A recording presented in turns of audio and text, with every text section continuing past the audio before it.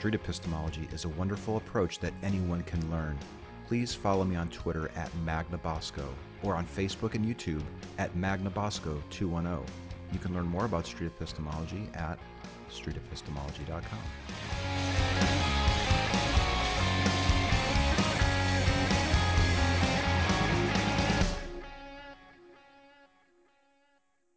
So, Anthony, you are the street epistemologist guy.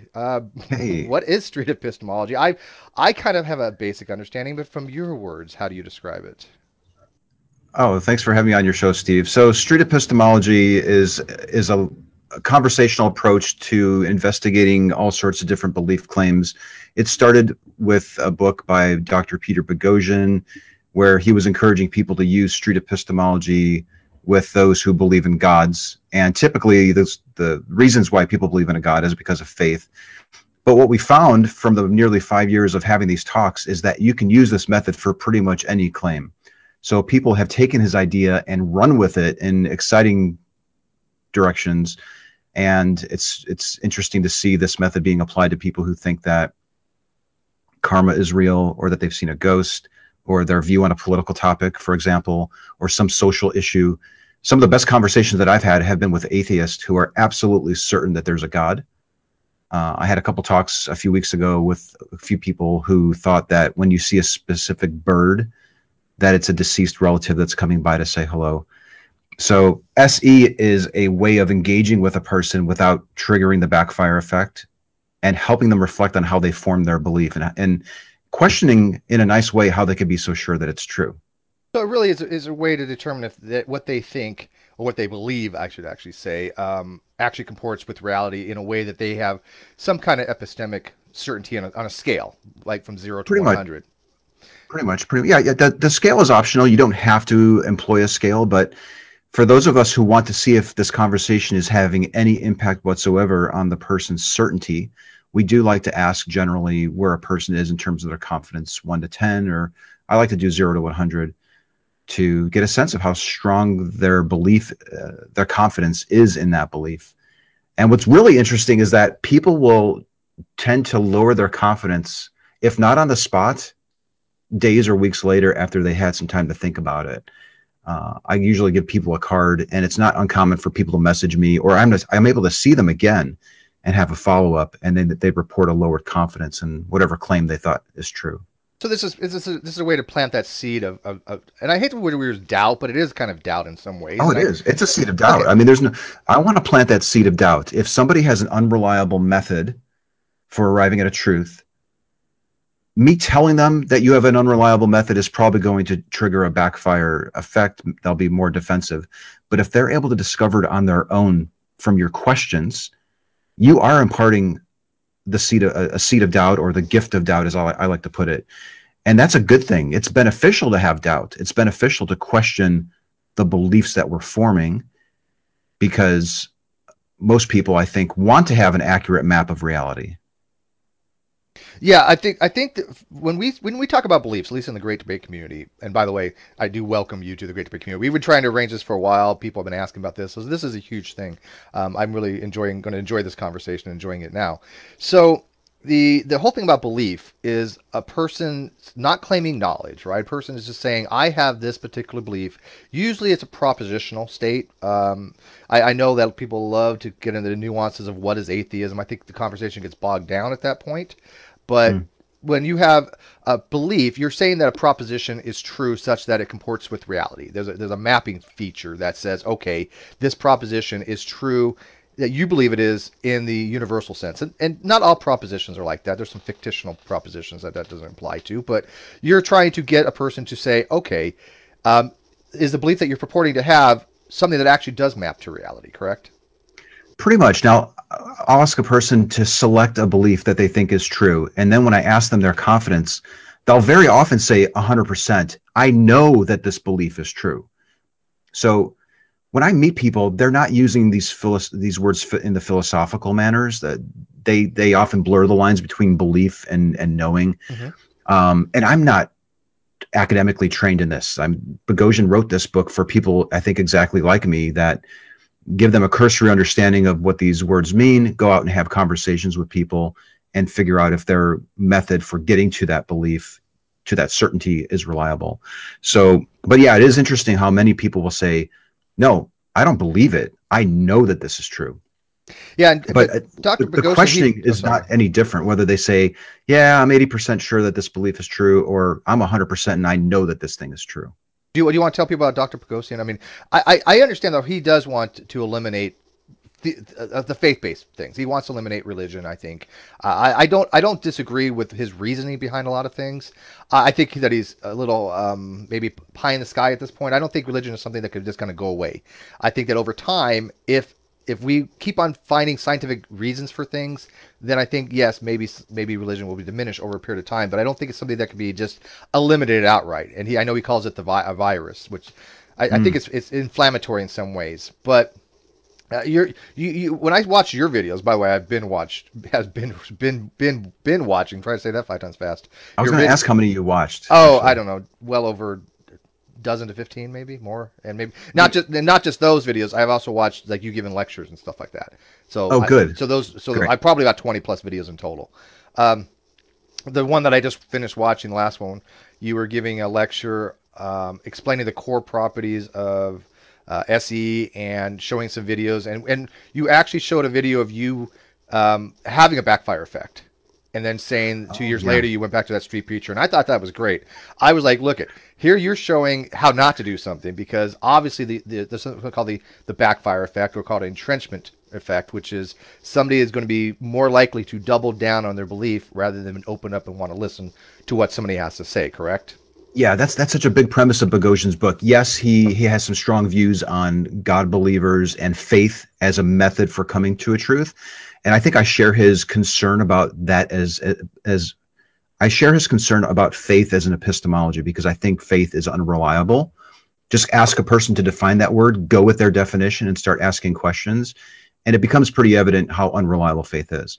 But yeah, so the major premise of street epistemology is to engage with a person about their belief, but avoid triggering that backfire effect, avoid triggering the defensive mechanisms that can come up if you ridicule somebody, if you if you give them counter arguments against their position, if you try to present them with facts. It seems so counterintuitive. You think, oh, if I just show them, if I just show a person how mistaken they are and give them this report, they're going to change their mind. But it doesn't work that way.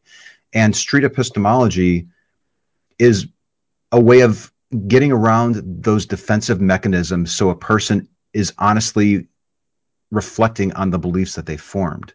And you do that by asking questions. I ask a lot of questions. I'm very rarely am I telling somebody what the facts are or even what my position is. I really want to try to remain neutral and not skew them one way or the other. You want to solicit information from them, not Yeah. give them your perspective, right? This is trying to do some kind of Socratic method on their belief system. Correct? Right. But I do recognize that at some point it could be rude to not answer their questions. So they might say, well, you're asking me all these questions about why I think God is real. What do you think? Do you believe in a God? And I might say, well, if it's okay with you, can we just finish the next, do 5 more minutes of me just asking you questions and I'll answer any question that you have. Because sometimes disclosing your view on a position, whether it's a political position or my view about cardinals coming back and representing deceased loved ones, or my view on the whole God thing, people can become defensive when they hear that I'm a non-believer and they may be less open to examining their belief. So there's a fine line. Like I don't want to sway them, but I also don't want to be a dick and just ignore all their questions to me. Right. You would come So I across try as to, evasive if you do that. yeah, it does need to be a conversation. It does need to be a back and forth. Yeah, okay. I mean, all cards on the table. I mean, my channel. I know you know a little bit of my channel, but my channel really was initially set up to just debunk younger creationism. However, I found that Mhm. there are several people in the community that do it far better than I do. Not gonna lie, Apologia being one of them. Are you familiar with him? I've seen a few Yeah, love videos. Mhm. Apologia. But I mean, we have conversations. So my channel has now kind of evolved to the place to have conversations, similarly to what you would have as a street epistemology thing. At least organic conversations. We have people like Dr. Hugh Ross on, Dr. Fuzz Rana, Mary Schweitzer. I mean, we have a prolific amount of guests on, and but we also have people that that we're not going to change their minds. And these, I admit that there's some kind of mockery there. I'm not going to take the high road. I'm not going to say that we don't do that because I know that these people are not going to change their mind. There are only like a dozen of them. At that point, it's just there's no hope for them, in my opinion. So I'm Mhm. not going to play this moral high ground where I think that every conversation has to be productive. Some of them, it's just for entertainment value. This one obviously Okay, is that's for productive interesting. value. Are you having the debate though with people because you think your audience might there might be people in your audience who Yes. may be convinced? Yes, Okay. yeah, I'm doing it for Yeah. the audience more than I am for the person because if I engage with somebody that I know is completely entrenched in younger creationism and they tell me literally, there's no evidence you could provide to me they'll ever get me to accept evolutionary theory or that the Noah's Ark wasn't Mm, real.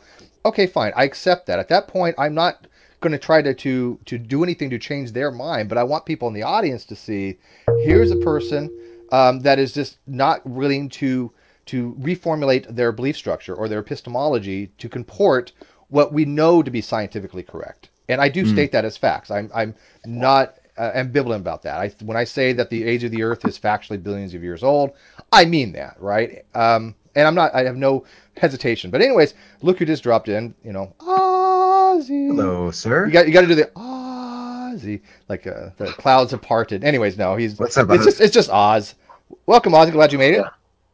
thank you. Yeah, that's not at all embarrassing as an introduction. Oh, come on. It's okay. You know, We Hello, just got gentlemen. started. he's already Oh, turning can I Good, just 50. good. mention one thing? Can I just mention one thing, Steve, that you Go just ahead. said Yes, to please. adjust that? You talked about still, yeah, you talked about still engaging with people, even though you suspect that they're going to probably not change their minds, but you know that an audience is watching. And I completely understand that being aggressive and debating with somebody, presenting them with facts, even though it may not change their mind, they're going to be defensive. There is a benefit to have people observing that and changing their mind. The disconnect, though, is that I think a lot of atheists watch that. They watch your discussion with somebody who's being obstinate and you're providing them with facts. And they think, oh, that's the way that I need to talk to my aunt the next time she tells me about a young earth. Right. I And do agree there. that's the There's a disconnect problem. that Right. concerns me because it seems like that is not the best approach when you want to have a one-on-one. If you truly value the relationship and you do want to help a person reflect on their belief, it seems like the Socratic approach of street epistemology in a one-on-one appears to be more effective than just presenting my aunt with evidence about an old Earth, for example. I absolutely agree with that. Each situation obviously is different. I mean, there are. I shouldn't say that no one's without hope. I mean, there have been people that have reversed their positions. Wayne Fillmore, I had a debate with him on evolution, and it was on macroevolution. And literally 2 hours later, he looked up what I told him to look up, and he came back and said, "You know what, Steve?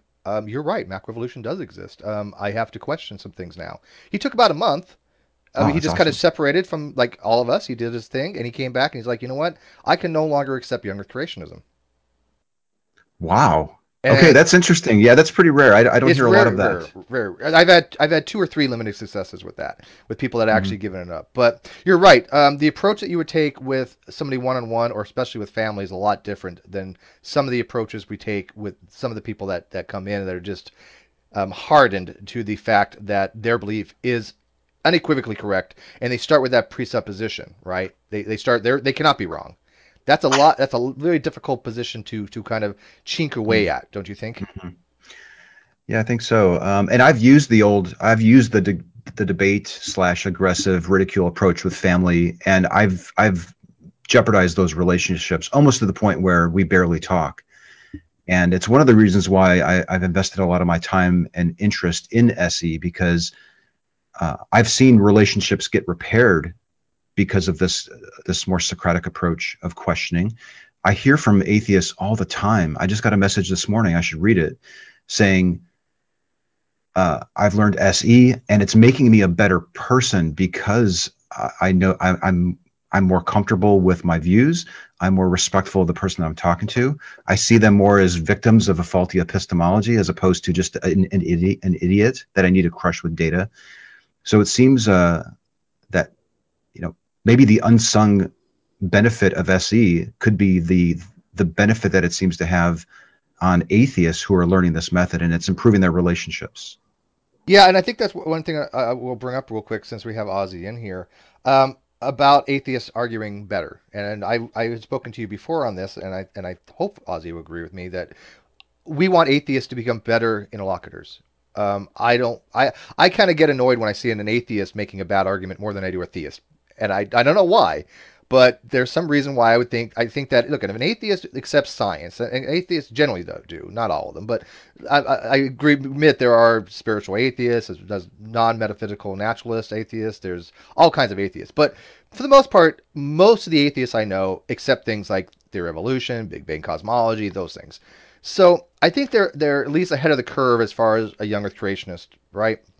And so when I see them take those steps to say, okay, these theories are correct, they model what we think to be reality, and then they make some really horrific argument to a theist, it just for some reason kind of sticks in my craw. And I don't know how Ozzy feels about that, but Ozzy, do you kind of know what I'm saying on that? That is it weird for me to think that think that an atheist should have a better argument to a theist? I probably am wrong on that. It should be equal, but I think they all should have good arguments. But Well, I think we all have a vested interest in people whose views resemble our own coming off as rational, right? I mean, I don't sort of go around um, uh, identifying as an atheist. I wear the label because it's descriptive. It describes my position, so I call myself an atheist. But I don't go around say, hi, I'm Ozzy and I'm an atheist. I don't go around doing that. But when people ask me my position, I tell them what my position is. I'm an atheist, and if they ask me what I mean by that, I say, well, I don't think there are any gods, and here's why, if you care. And it's always a little bit embarrassing when there's someone out there who wears the same label, whether they mean the same thing by it or not, who is arguing poorly for that position. Even if it's not exactly your position, if they're wearing the same label, you end up getting tarred by the same brush. Um, I just heard a funny noise. Am I still being heard, or yes, am I frozen? no, Yeah. you're good. Okay. Sorry. Yeah, I can hear you. Uh, so, I mean, I feel exactly the same way you do, Steve. When I hear a fundamentalist evangelical, uh, engaged in a lot of bad apologetics and bad reasoning, um, it doesn't impinge on me. It discredits them and anyone else who'd wear the label that they want to wear. It doesn't reflect badly on me, but because um, we don't want to be tarred with the same brush. Obviously, we care when people who are on our side who wear the same kinds of labels that we do. It can be a political label, whether you're a liberal or a conservative, whatever. You just don't like it when people who wear the same label are arguing poorly for your position.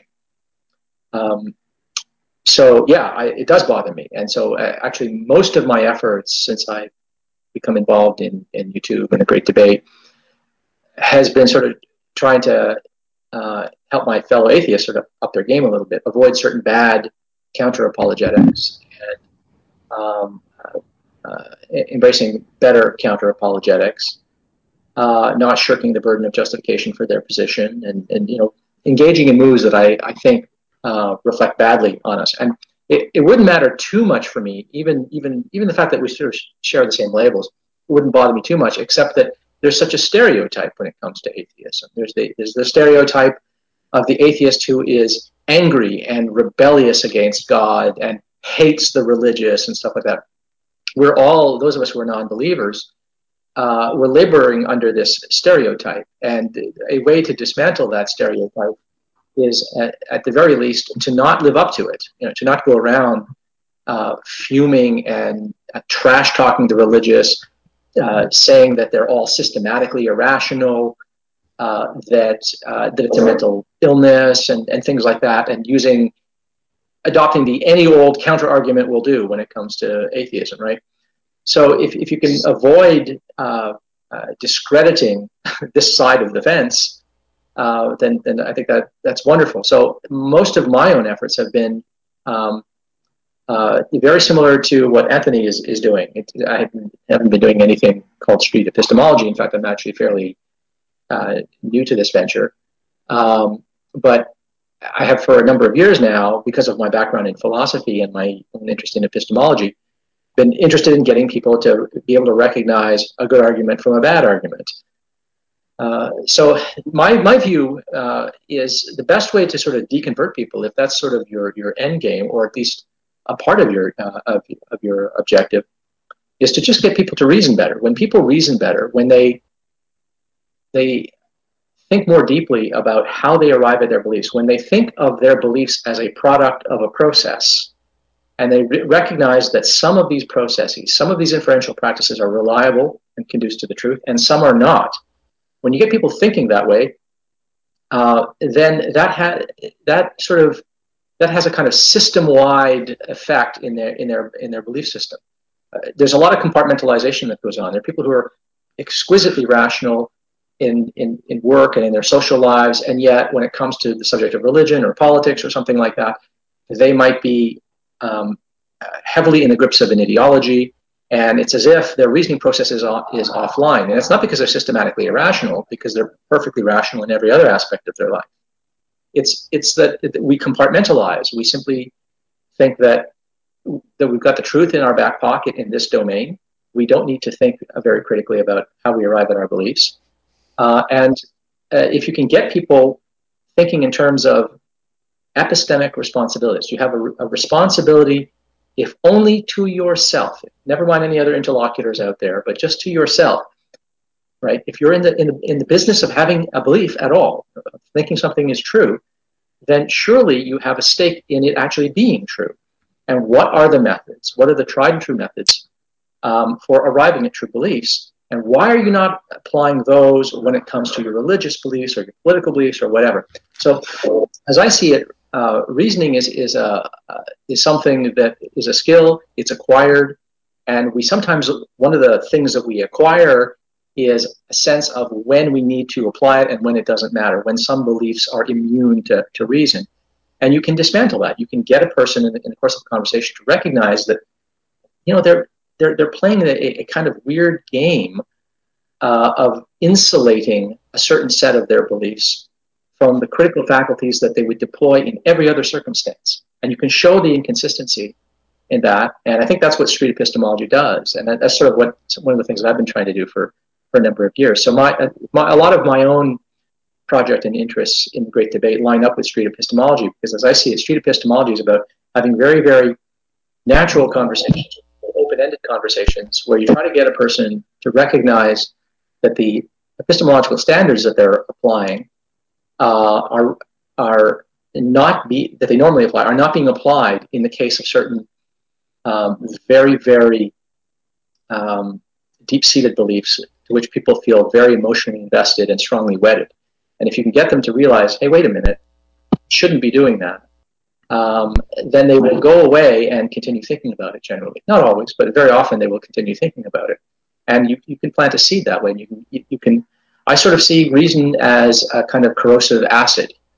Reasoning works slowly. You don't usually, in the course of a single conversation, change anybody's mind very, very rapidly.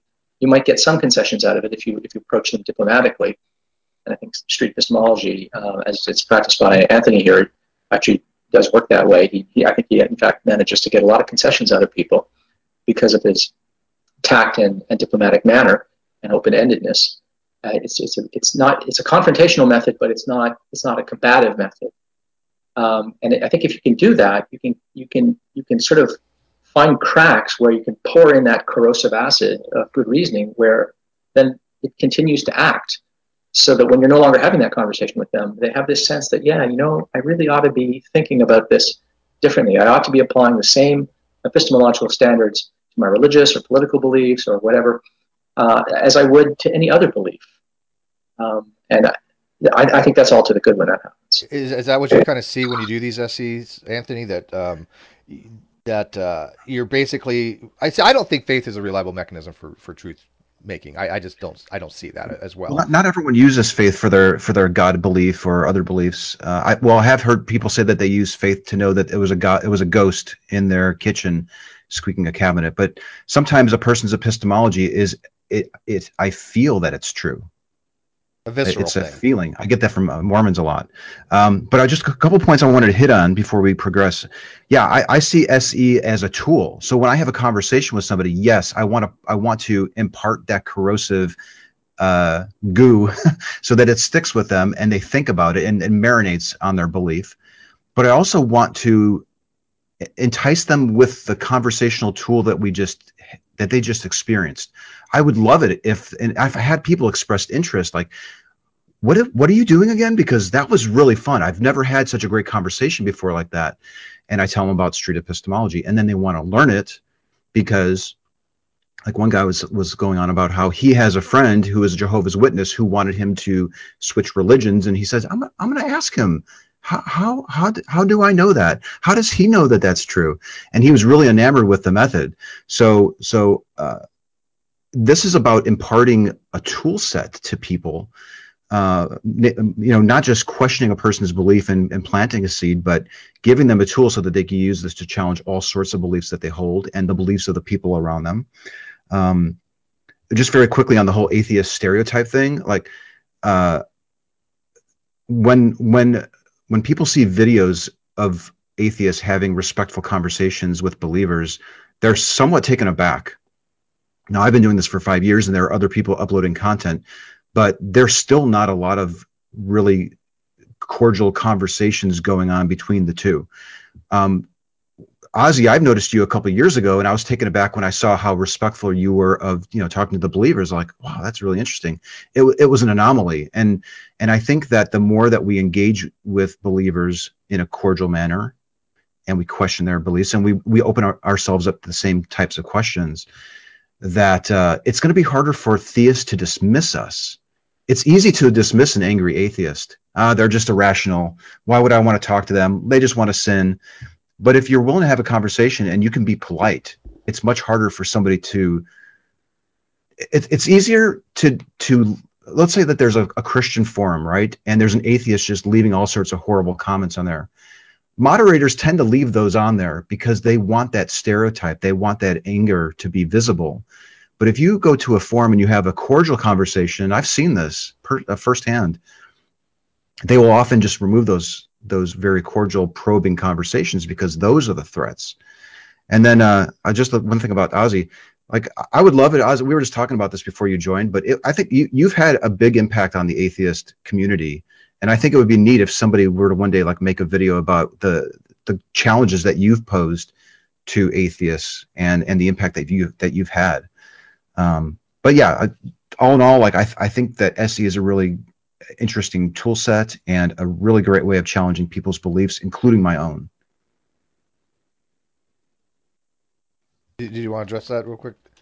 Yeah, I just wanted to add to something that you were saying, Anthony, about not discrediting yourself. But one of the things that goes on in the Great Debate is typically religious people, especially people of the monotheistic faiths, like to think of themselves as living in the kingdom of morality. We own morality. That's our province. Meanwhile, the non-believers out there like to think of themselves as living in the kingdom of reason.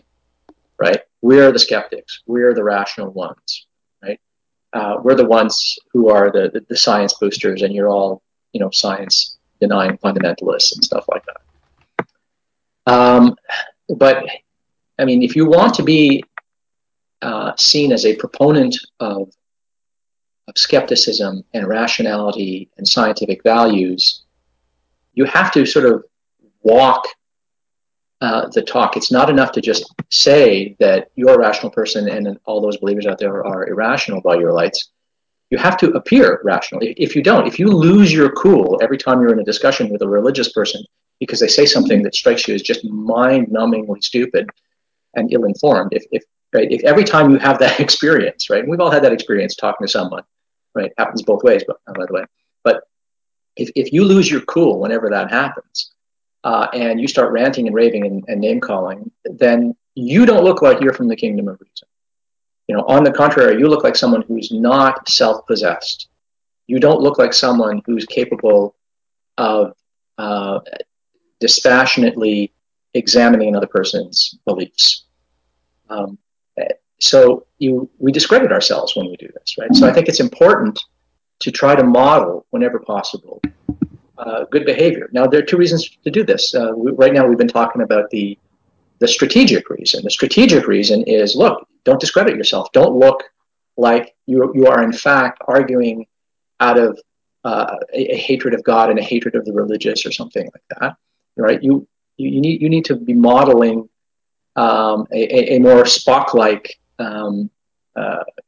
demeanor. It doesn't mean that you have to be cold and bloodless or anything like that. I mean, people who see me in discussions know that I try to be polite, but I get heated. I will raise my voice. I'll talk faster. I'll over talk another person sometimes, right? I lose my cool too.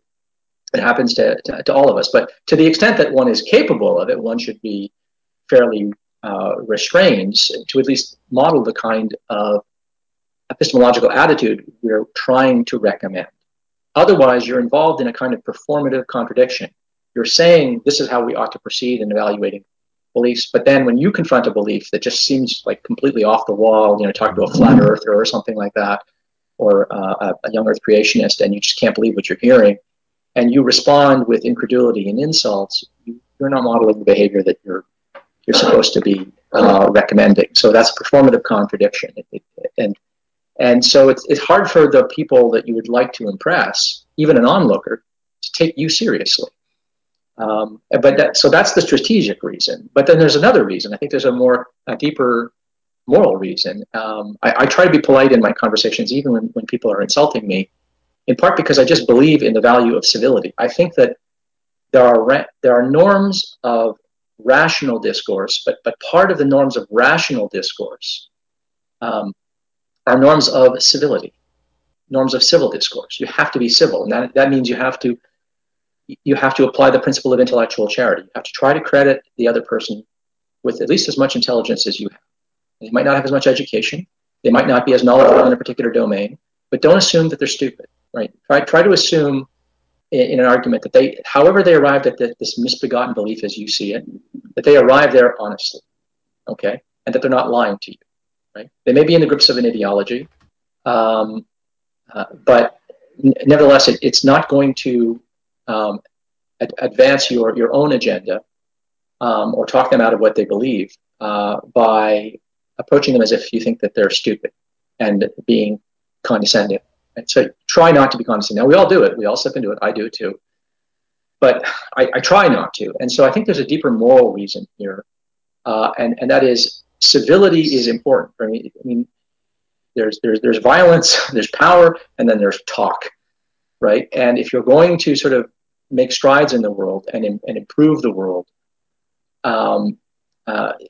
talk is the way to go. And as I see it, when you're engaged in civil discourse, it disarms the other person. When you're being civil and they're being uncivil, not only does it look really bad in front to everyone else who's looking, but the other person starts to feel frustrated, right? And they sense the hypocrisy in their own position. And you're not being exposed as a kind of hypocrite engaged in a kind of performative contradiction. So I think just sort of at a deeply moral level, it makes sense to try to be civil in a discussion. Civil discourse and rational discourse is something that sort of, it ups everybody's game. It edifies you, it edifies the other person, it edifies anyone who's an onlooker or a listener. And anyway, I'll stop there. There's a bit more to say on that, but that's enough for now. I think I agree with a lot of that. Yeah, very often when I'm having talks with people, I ask them about their God belief, and they get really agitated. But if I can meet them here and be calm, they usually come down and they meet me at that calm level. If I ratchet it up, they're going to go higher, and I'm going to go higher, and it gets out of control.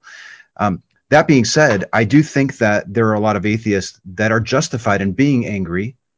They were likely taught things that were not true. They've suffered a lot of trauma, and I get emails, messages from people all the time that are grateful for having learned SE, but they're still struggling with that anger when they see a person that's holding a belief that they used to hold, or the parents that taught them this are no longer around, so they have nowhere to direct that anger, so they direct it at the next person that shares that same belief that they were taught.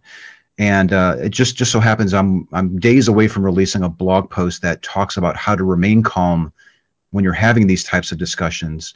I don't get into so much the benefits of it, like Ozzy just elucidated there, but there are a lot of things that a person can do to try to remain calm, because the benefit of it far outweighs the that little bit of benefit that you might get from raging on somebody. Some people really need it and they need to have that release, but it causes so much damage. Yeah, and I definitely agree that the polite discourse is mostly the way to go. There's no question about that.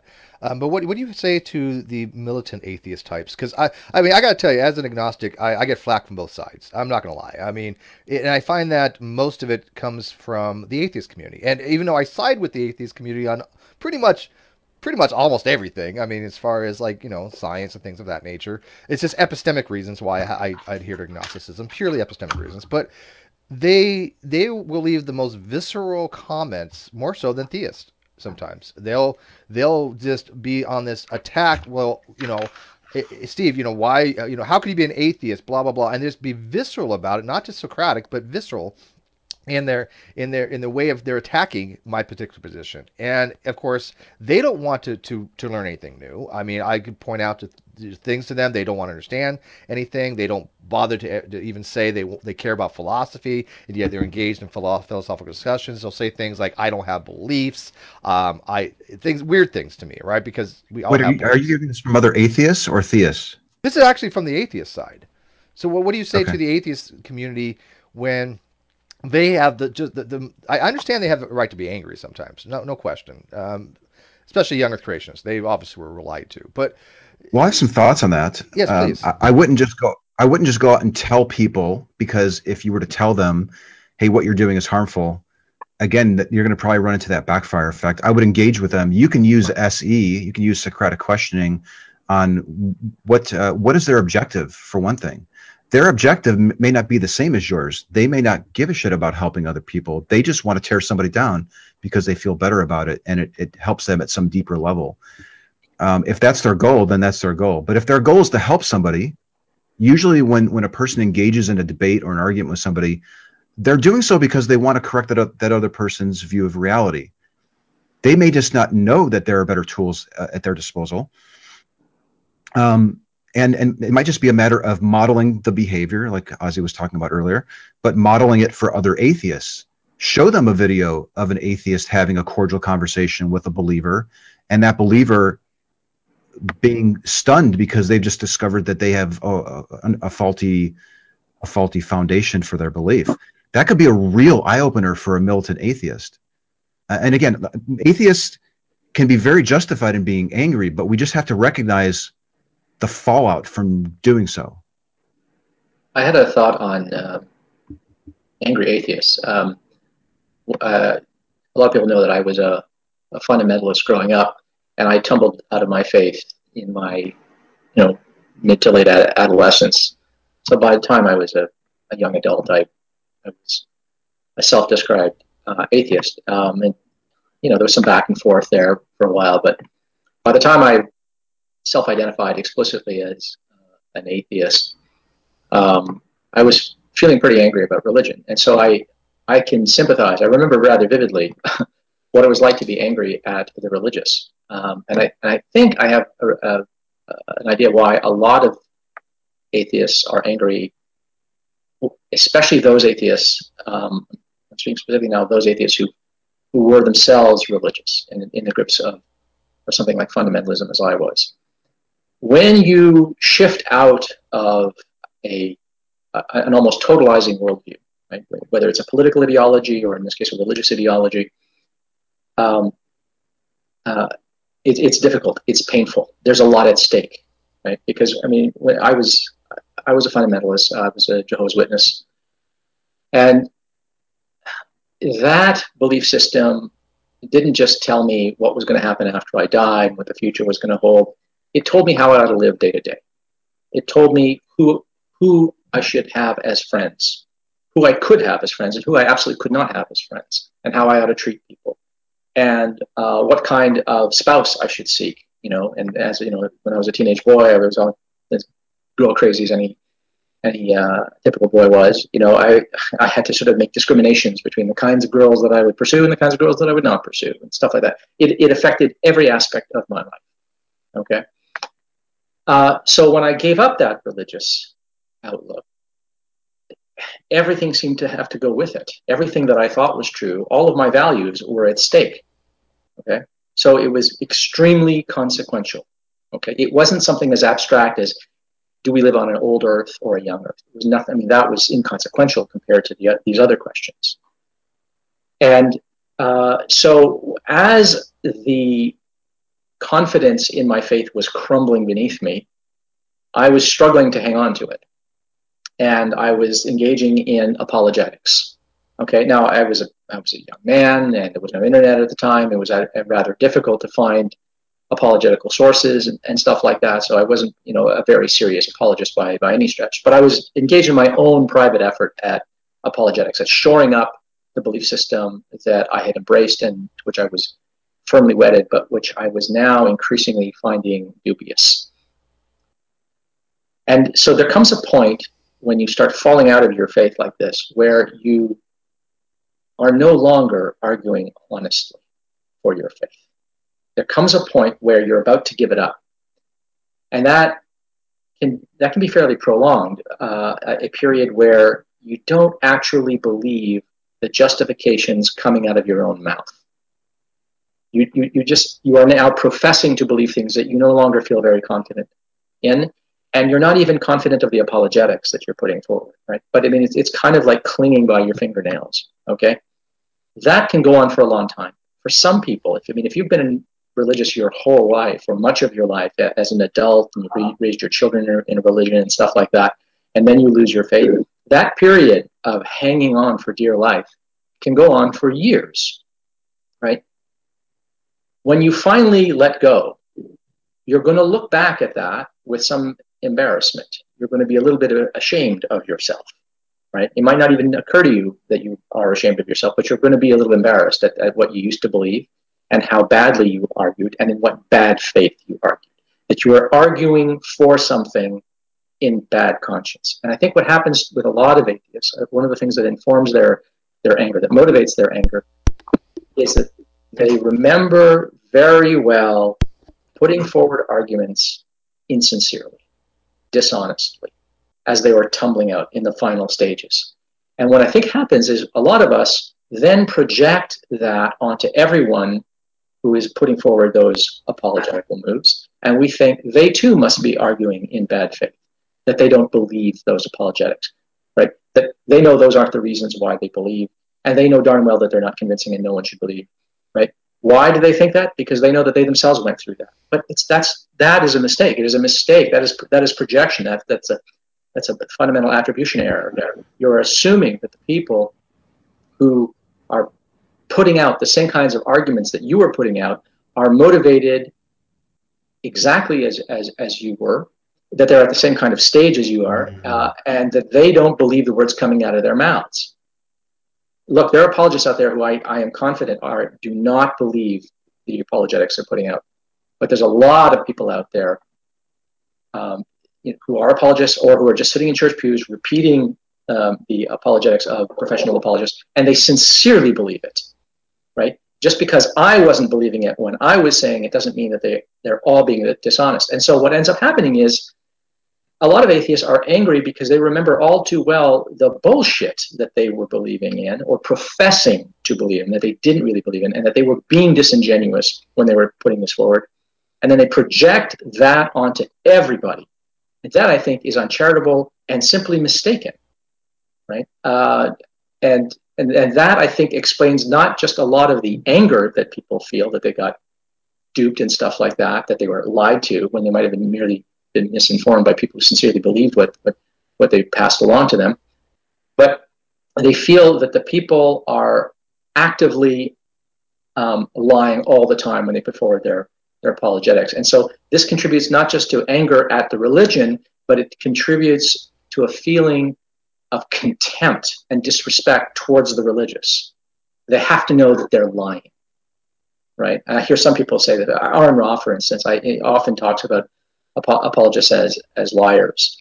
And many of them are, but I don't think that most of them are. I think the minority of them are lying.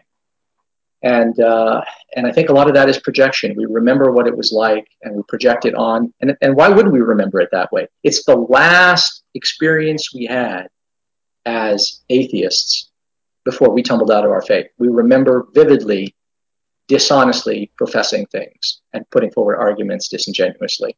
and then I think we sort of then project that onto everyone. So that I think is a mistake, and if we could sort of rid ourselves of that tendency of feeling disrespect and contempt for the religious when they put forward apologetics that seem to us hilarious, it would go a long way to being more charitable and advancing the agenda that you have. But I don't think a lot of theists put forth arguments disingenuously. I don't think a lot of them are dishonest. I obviously I can probably point to many of them which I do think are dishonest, but I think the vast majority don't. And I don't think Anthony may know this, but I know you do, Ozzy. But my upbringing wasn't really religious, but I joined the Mormon Church when I was 17. So and I was never really true that active, but I did the apologetics for several years, even in the Navy. A couple of people actually joined the church. But later on, and I would say in pretty much only the last 4 or 5 years, I've had to look at the beliefs. I had to look and see, am I compartmentalizing?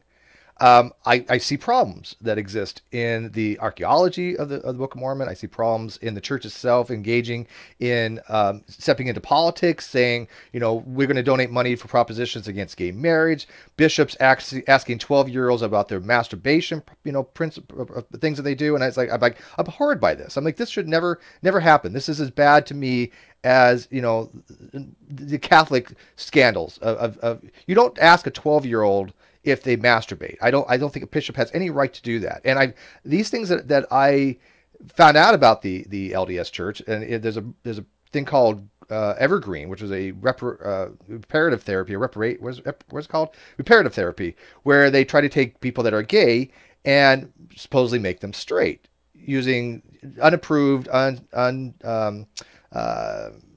tested types of means, which again don't work. I mean, if you look at the data, that none of these people have ever changed their sexuality. I don't think that people change from being, oh, I'm going to be gay one day and not gay the next day. It doesn't work that way. And so I had to look at it as a whole and say, if these are the practices of the LDS Church, you know, it is something that I still want to be associated with, right? So I mean, I don't longer consider myself to be Mormon, even though I'm technically on the what do they call the list, the doles, the rolls. But I had to do that myself, and even though I have a lot of respect for the LDS, I think the LDS are great people. That's what bothers me when people attack the people of the LDS Church. I've known LDS that I grew up with. They are some of the most warm, generous, greatest people I've ever met in my entire life. But I have to question the theology of it because even though there's a lot about LDS theology, I actually kind of think it's pretty cool. The bigger picture is I can't compartmentalize. I have to apply the same standard I do towards young Earth creationists or anything else toward the LDS theology as well. Does that make sense? Yeah, I think so.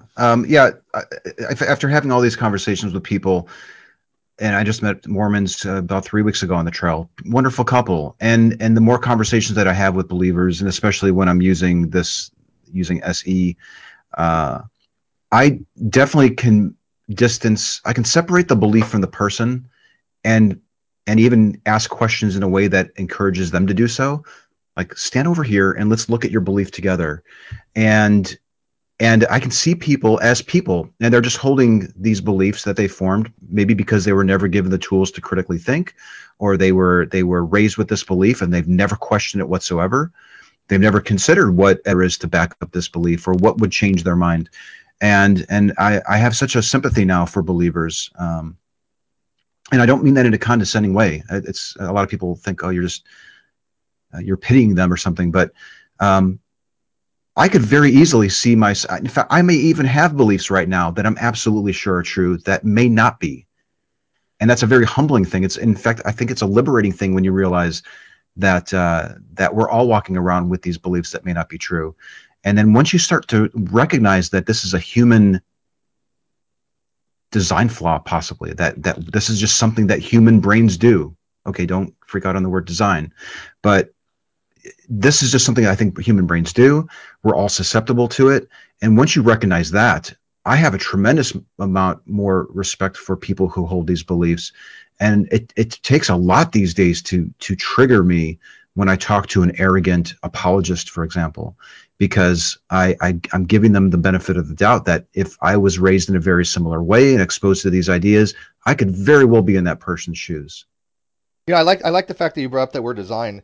This is discussions that we've had in the past here that I've actually said I find it kind of, it rubs me the wrong way when I see atheists avoid certain words. They seem to want to avoid words like faith, belief, and design, and I'm like, why? Take these words back. These words have meanings to them. And Um, just like community or morality, yeah, yeah, exactly. They're not to religions be don't have a run lock on these from. things, but you do have to be sensitive to how people can take a word like that and run and Sure. say, Anthony, there's probably even comments about it right now about how I use the word design. So you do have to be careful about words. Words, uh, people can take them and run with them.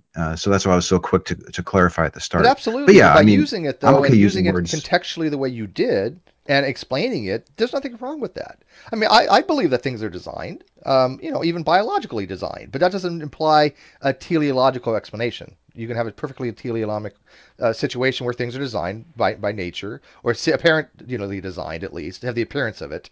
But I don't have a problem with that word design, and I think that the ID movement have kind of hijacked it to mean a very specific thing, right? They want ID, they want the word design and ID to mean very specifically something designed by a disembodied type of intelligence, correct? And I think that I could use that word differently just as well, and not have to be wary of using that word in general parlance, and have somebody pop up and say, oh look, Steve thinks everything's designed, he must be an ideist. Hmm. You know, Ozzy said something earlier, I think, and correct me if I'm mistaken, but I think you said, Ozzy, that you don't think that apologists are lying, that many of them actually do believe it. And if that's the case, I wanted to get your sense on whether you think that your typical apologist is questioning or doubting more than they let on. Well, my hunch is with some that they are, that because some of their efforts seem a little desperate. But let's distinguish between apologists' sincerity with respect to their doctrines and their apologetics, right? All of us have things that we believe to be true, and then we have arguments that we put forth in defense of those things that we think are true. And very often, what the thing that we think is true, let's say you have a moral conviction or a political conviction, um, and you might genuinely, in fact, very strongly um, affirm that position, but you might also be putting forward arguments in support of that position, which I'm a little bit weak. I don't know how convinced I am of that, but I'll put it forward anyway. So I think that is irrelevant. The point is they might not accept it, even though it's part of what they're supposed to accept. So there'll be things that they actually sincerely believe as part of their faith that are part of the Catholic doctrine, and then there will be other things that they are supposed to profess that they don't in fact profess. They just don't think are true. Actually, merely profess them. Sometimes the people will nod along. They'll go, "Well, yeah, if that's part of the faith, then I guess I got to believe it." And they don't actually believe it. They're confessing right then and there that they don't believe it. They're confessing, I must profess to believe it. I don't believe it, but I must profess to believe it. Okay. So those are things, think of those as sort of first order beliefs about the faith. Okay. But then there are all the reasons, the justifications that you might give for those things, whether you genuinely believe them or profess to believe them, right? Or merely profess to believe them, right? There are apologetics. And now some of the apologetics you might find convincing, and some of them you might not. For instance, I think that a lot of theists genuinely believe that the world is a creation. It's an art created by an intelligent mind. Okay? And one of the reasons that they think it's true is they find the cosmological argument compelling. Look, it couldn't have just happened. Something had to start it. It couldn't have gone on and on and on backwards into infinity. The universe appears to have some kind of beginning, they think, from physics. Therefore, something had to sort of touch off this Big Bang, right? And it couldn't have been in the universe because then it would be part of the universe. So if we're talking about the beginning of the universe and the beginning of time, there had to have been some kind of maternity and something that could cause it. So they find the cosmological argument convincing. And then they might also find something like the a teleological argument convincing, an argument from design. There's all this order and perfection and beauty and harmony and regularity and patternicity. This can't have just happened as they see it by some undirected process. So they find a design or teleological argument compelling. They might not be very committed to the particular design argument that they're putting forward that they've heard somewhere that they're just repeating. They might not have a lot of confidence in that specific formulation of the argument, but they think that something like that has got to be right. There's something fundamentally right about this argument, right? And they can't shake it. So Are they being disingenuous? Well, I think they're being quite genuine when they say that they see the world as design and then must have a designer, an intelligent designer. I think they're sincere when they say that. But very often when they put forward a particular formulation, they can be convinced by it, right?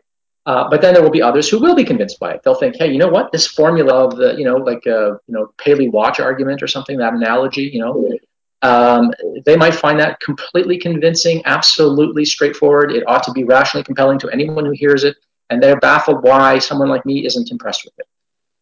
Right? So, apologists, do I think that sometimes they have doubts? Yeah, I think a lot of them have misgivings, but it doesn't mean that they actually question their faith.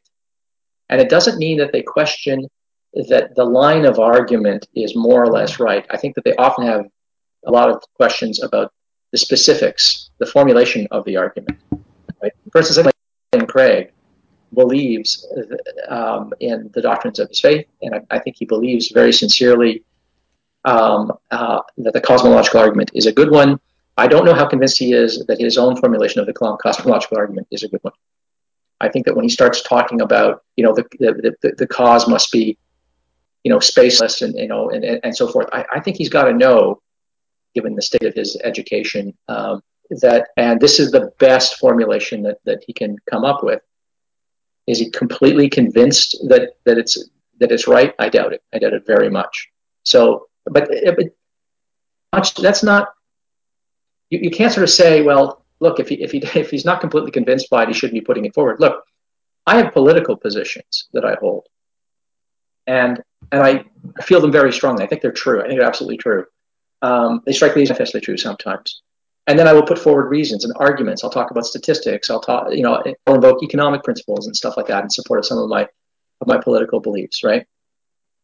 And I'm nowhere near as confident of the reasons for my belief as I am for the belief itself, right? There's a disconnect between my level of confidence and in my belief and the level of confidence in the arguments for the very belief, right? Mm-hmm. That shouldn't happen. A perfectly rational agent wouldn't do that. Your confidence would get scaled down. Confidence in the arguments for that belief are not so high. Hey, Ozzy, real right? quick. What you want. If I can interrupt, we have a lot of buffering. I'm just going to take 3 seconds to restart the feed real quick. If you just pause for just 1 second, it's going to take me literally 4 seconds to restart. I'm just going to change the bit rate down. I have to stop it. Yeah, I just want to finish that cross the T's and dot the I's there. So when Anthony, when you say, do I think that these apologists have doubts and are not fully confident of their apologetics, that they might be merely professing them? Yeah, I think that's true.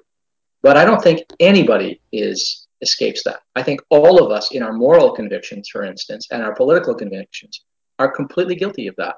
So I'm not surprised when an apologist talking about these grand metaphysical claims about God and the nature of the universe and reality, that they're engaged in that too. I know I'm engaged in that when I engage in moral philosophy, when I engage in in political discourse. I know very often my own confidence in the arguments for my moral and political positions does not scale with the confidence that I have in propositions themselves. It shouldn't be, but that's how it is. So if you bear that in mind, you can be a lot more charitable when you encounter an apologist who's putting forward an argument that you think, nah, there's no way you can be convinced by that. So your response reminds me of something that a lot of people who are using SE will do, where we ask a person what they believe. They say, I believe in a God. We ask them for a couple of justifications. Can you tell me why? What is your main justification? And then they might profess to say, I was involved in a rollover accident and I survived it. And then before we spend an hour talking about statistics, we might just ask them, if you surviving a rollover accident could be explained to your satisfaction, that statistically, that it, with a person who is driving in your area with this type of car with a seatbelt on, it's quite common to survive these things. Would you still believe in the God with just as much confidence? And they would say, yes, of course. I still believe it's based on faith or something. So it's a really handy rhetorical tool just by asking a question to determine, does that justification have any bearing whatsoever on your confidence in this belief? And if they say no, I would still be just as confident. then there must be something else propping up that belief. And I think when you were giving your response, you reminded me of that as something that we do often, where it helps us isolate what is driving that belief, what is driving their confidence in that belief. And sometimes we have to repeat that 3 or 4 times where we finally get down to that lower level, which tends to be, well, here's the evidence for it, which it's almost not when it comes to a God, or I'm taking it on faith. But what level of confidence do you think is acceptable for a belief? I mean, obviously, at a certain point, people are going to call it knowledge, right? I mean, the greater degree of confidence is a differentiation between what we would consider to be belief as opposed to what we consider to be knowledge, even though I see a lot of people lately think that knowledge means epistemic certainty. And I'm kind of confused Mm. where they seem to derive that from. That they think to say that they know something, they have to be absolutely certainty in some kind of Cartesian certainty sense. And Well, I don't know why that's again, from. you have to remember that the people that I'm running into very rarely have given a lot of thought to these types of questions. Okay, they don't know these academic differences between knowledge and belief, and what in knowledge is justified true belief, and all this stuff. They're giving and Ozzy and I are trying to have trying to set up another conversation, perhaps with Matt Dillahunty and Blake June, to get into this idea of the belief scale. But generally, people are able to kind of get a sense of how sure they are that something is true, and they can probably throw it on the scale. Sometimes people aren't comfortable with it, and they're like, "Oh, just put down. I'm very confident. I don't want to give you a number. That's silly. Why would I want to do that?" But generally, people profess a fairly high degree of confidence in their belief that a God exists. Sometimes they say, "I'm like a 30%," and then it can get really interesting. Okay, well, why aren't you at 100? What was the thing that brought you down to a 30? So yeah, it's not a perfect system, It's hard to but quantify it, right? it is. Yeah, it's hard to quantify, but at least just asking somebody how sure they are that something is true can be a profound question for a person that's never considered that their belief may not be true. Just to like think, yeah, well, how sure am I that that's true? That in itself can get the wheels turning, and we haven't even asked difficult questions yet. Yeah, Yeah. that's interesting. When I was a believer, I remember I didn't feel confident. I mean, to say that I felt, if you'd asked me how confident are you, Ozzy, that Jehovah exists, I might have been a little bit dumbfounded by the question, and how confident am I? Like, and it wasn't because confidence almost doesn't characterize what I felt. I had never doubted it, right? I had never doubted it. I had grown up in a family where this was just, you know, Jehovah was as real as trees and clouds, right? And sure, he wasn't as evident, as obvious he wasn't an object to be met with in space, right? But that wasn't a problem because given the kind of thing that Jehovah is, it wasn't problematic that I didn't see the sort of material evidence of him in the world or anything like that, right? So it wasn't even that I felt confident. What I felt was almost beyond confidence. It was like I never doubted it. And so if you'd asked me, "What, you never doubted? You're 100% certain?" I think what I would have had to have said is, "Yeah, well, I guess I am." I never thought of it in those days. I never thought of it in terms of a scale of confidence. Like very often when you ask somebody, "How confident are you of something?" it's because there is something that warrants a doubt, something that motivates a person to have some doubts. If you ask me, how confident are you, that the Blue Jays will win the next baseball game or something like that, or how confident are you that your car is not going to break down or something like that, right? I have reasons, why I think whatever it is I think about that. Um, but there are also reasons that would motivate a doubt. Well, I know that cars break down, and I've had a car break down on me in the past, right? And I know the record of the Blue Jays or whatever team or something like that, right? So there would be reasons for me to think that maybe it's not true, or that maybe things will work out a certain way rather than another way. In the case of Jehovah, I had been so sheltered, so insulated by my upbringing that I really didn't have until fairly late in the game, until in my mid-teens really, I didn't really have any good reason to question it. Mm. Right? So the suggestion that there was something to doubt seemed bizarre. It would be like, Ozzy, do you doubt that you have hands? What? why on earth would there's nothing to motivate the doubt that I have I hands. see. And then if you said something, well, maybe you're dreaming. What the heck? I see. The question would have just seemed insane to you, or just But wouldn't that inconsistent have with to have been the with case your thousands reality. of years ago? Most people were generally theists, right? It would have been almost incomprehensible just for somebody to say, "I believe there are no gods. I believe that Jehovah doesn't exist." Right? I mean, what would that person be thought of back then, 2,000 years ago? Because that was definitely not the norm, correct? Yeah, I mean, you could have been thought of as completely deranged, right? So that's one of the liabilities I see with the idea of a scale, right? Is that for most people, I think most people have entertained, especially by the time they reach an adulthood, they have entertained some serious doubts about some part of their religion, and they will probably have encountered someone's incredulity about the existence of their God, and they will have had a conversation about it. And so, yes, they can understand someone having doubts, and they can understand themselves having doubts about it because something that someone might have said might have given rise to some doubts, right? But in my case, at a certain age, there was nothing like that, Mm, right? I mean, wow, I, you were in deep. and you can imagine. Well, I mean, I was young. I lived in a rural community. I was like, it was pretty backwards. It's interesting though. I met a guy. He was in his 80s, and he said, I asked him that same question.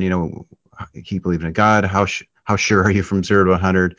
And he was so stunned. He said, nobody's ever asked me why I think that this belief is true and why I am so sure that it's true. And that was I felt kind of bad for him. And I ended up uploading the video and using it as an example for the theists who might be watching that are far younger than he, and asking them, do you want to be 80 years old and never have questioned what you're believing to see if it's true? And it was a little discouraging to run into somebody like that, but it ended up kind of working out to be sort of a teaching moment. Um, I think if I had run into Ozzy and he would have said, I've never contemplated even being mistaken on this belief, I would probably ask something along the lines of maybe something like, how did you determine that this thing is really true? You know, Probably recognizing that he's having difficulty answering this questions. And I wouldn't just harp on a certainty and say, well, no, you need to give me a number. I mean, we can skip past that. It would be evident that he really, really believes that it's true. And then we can shift to his justifications. Have you ever considered that you might be mistaken? What do you think of people who believe in completely different gods? How could do you think that they may be just as confident that their belief is true? And sometimes that's enough to kind of pry open the cracks a little bit and kind of peek around and see what's down there. Yeah, I see a lot of people come to the community every so often that have an isolated background. They were raised a specific way, raised to have a specific belief, and then they read some web page or they get a hold of something and then they jump right into it. And of course, being around for a while, we've seen pretty much everything. I don't think there's that much new under the sun as far as argumentations when it comes to God or not God. But they get exposed real quickly to facts that they may have never been experienced before. I actually had people that even younger creationists said, "No, I've never heard of that. Oh, I'm not familiar with that." They again learn something they think is a defeater for old Earth creationism, or I should say more theistic evolution, or just evolution in general, and then they learn something.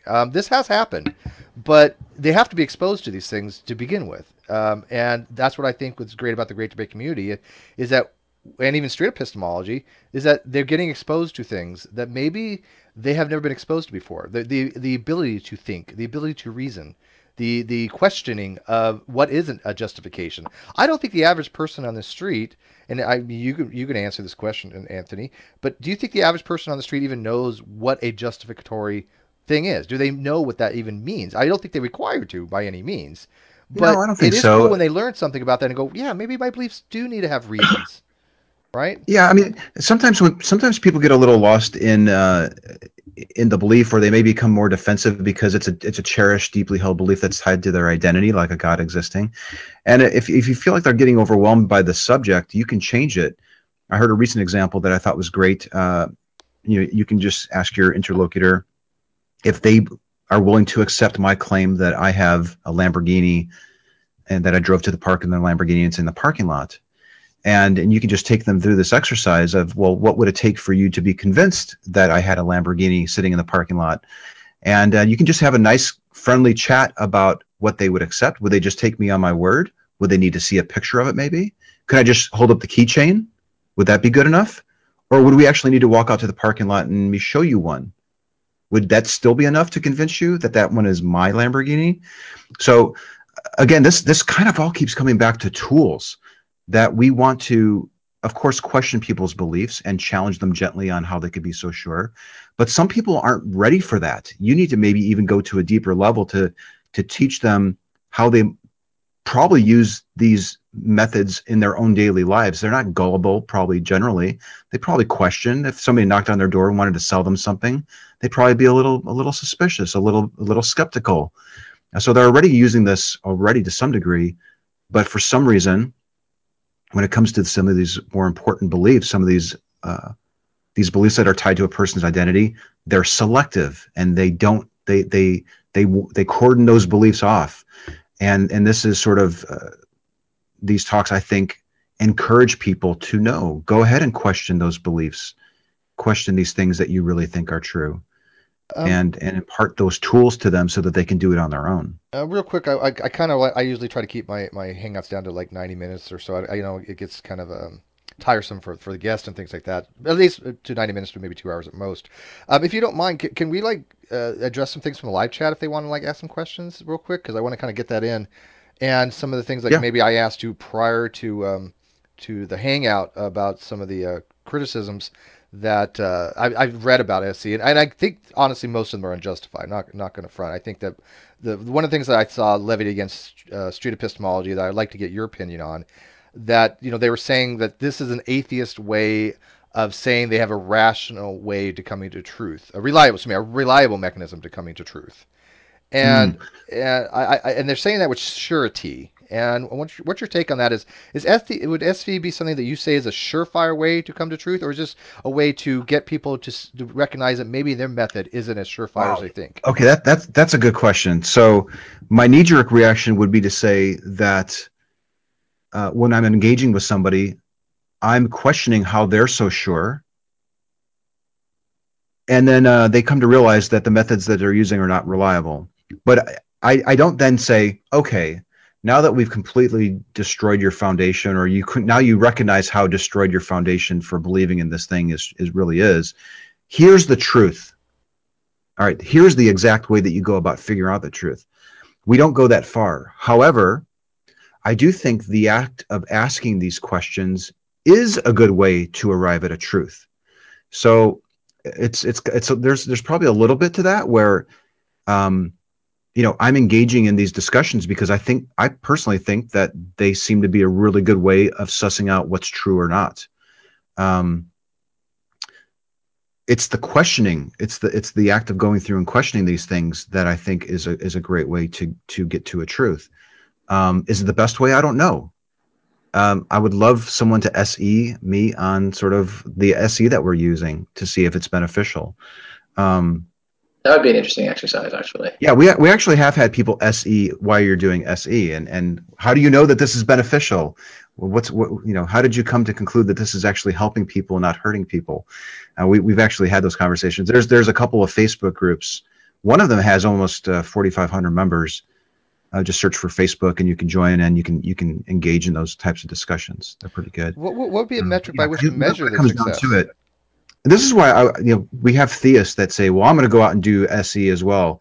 And I made a tweet the other day, like I'm dying to see that because I think it would become apparent when the questioning stops and when the worldview sharing begins. Well, they already have presuppositional argumentation, but what would be the metric you'd say would be what you would measure success of SE? I mean, obviously, the measurement of success is by what your end goal would be.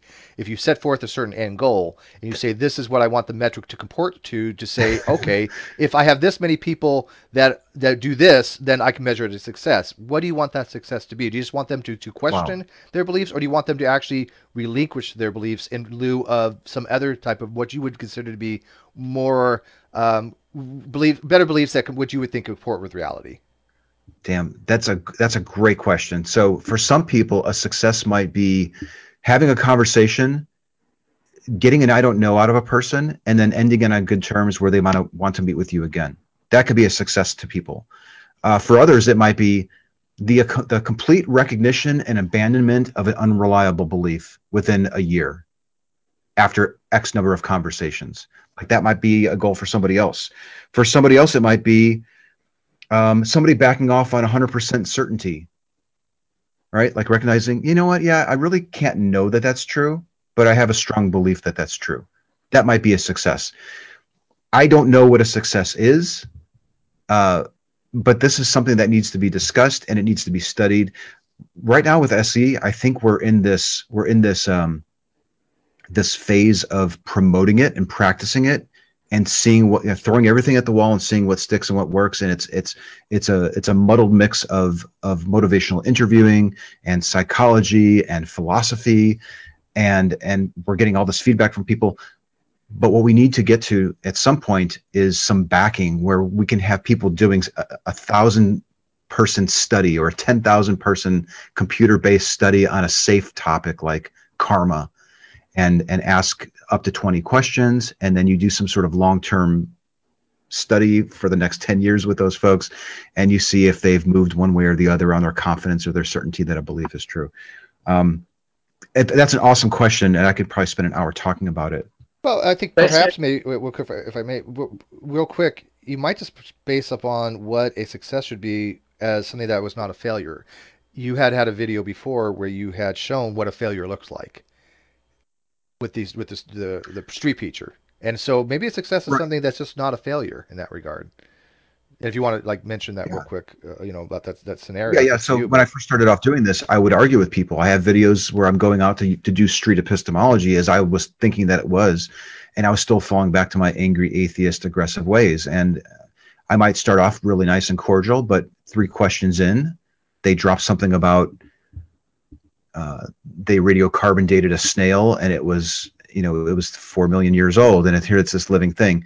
And then I slip back to my old ways. So yeah, maybe a success is adhering to strict SE where you resist the temptation to offer counter apologetics. That might possibly be a success. So because the counter a lot of people apologetics have might lead different to that goals. A backfire lot of effect, right? people, are far more along the way with regards to this technique. And I think what a success is going to vary. In some people's minds, like I said, a complete abandonment of a belief. Like I met a guy 2 years ago. We met in a college university. He was 100% sure that he was 100% sure that, confident that his belief was true. And he reached out to me almost 2 years later to say that conversation got him on a path to questioning further to the point where he eventually abandoned his belief. And I have lots of examples like that, not just God beliefs, but other beliefs. Is that a success? I don't know. I mean, we need to address what those things are and then come up with ways to measure it. And I'm not even suggesting that I should be a part of that. I think this probably needs to be even independently looked at from the practitioners of it. Did you want to add something, Ozzy? yeah, quite apart from sort of measuring success, I think I'll tell you one of the things I like best about street epistemology. Quite apart from the civility of it, the way I see it practiced by a lot of people, especially Anthony, which I think is admirable. One of the things I like about it is it is a proper approach to the recommendation of skepticism. I've often said, listen, I'm not an atheist activist. I'm an outspoken atheist, but I'm not an atheist activist. I'm not agitating to get people to become atheists, right? What I am is a proponent of skepticism and critical thinking and the embracing of scientific values. That, I think, should be the goal. And I think that as a result of that, a byproduct of that will be people tending to abandon dogmatism and superstition and irrationality and moving in the direction of atheism. But I don't try to get people to affirm that gods don't exist. I think it's enough if we can get people being skeptical. But here's what I think is interesting. Throughout this, and watching Anthony's videos, there's an emphasis on questioning, and I think that's the right spirit. The way to properly understand skepticism is that it's not about doubt. A lot of people think that doubt is what it's all about. You got to get people to doubt. Doubt is a virtue. Doubt's not a virtue. Doubt is a feeling. Certainty is a feeling. And feeling certain about something, that's not any metric of knowledge or truth. You can feel certain about things that are just false. And you can doubt things that are true. And feeling certain about something isn't an accomplishment, right? We often feel certain about things precisely because we're ignorant about a subject. And some feeling bubbles up and we feel very confident about it, okay? So certainty isn't a measure of truth. It's unconnected to knowledge and veracity. It's just your subjective assessment of the likelihood that something is true. You can be supremely confident. We tend to call that certainty. Doubt is something that is equally effortless. If you tell me that someone stole my car, I go, what? What do you mean? It was just in my driveway, right? But if you tell me that Godzilla just crushed my car, I'm going to think you're joking. And if you tell me a plane just crashed and wiped out my car, and I didn't hear a thunderous crash, I'm going to go, no, that's not true. You're wrong, or something like that. If you tell me that someone I was just talking to 10 minutes ago has died, I'm probably going to call it into question. Because I was just talking to them, and chances are nothing terrible happened to them in the last 10 minutes, right? In other words, I have reasons for doubting, right? The doubts just bubble up in me. Doubt is a feeling, okay? You don't have to try to doubt anything. And it's not a good idea to try to doubt something any more than it's a good idea to try to believe something or be confident about something. Skepticism isn't about doubt. Skepticism is about interrogation.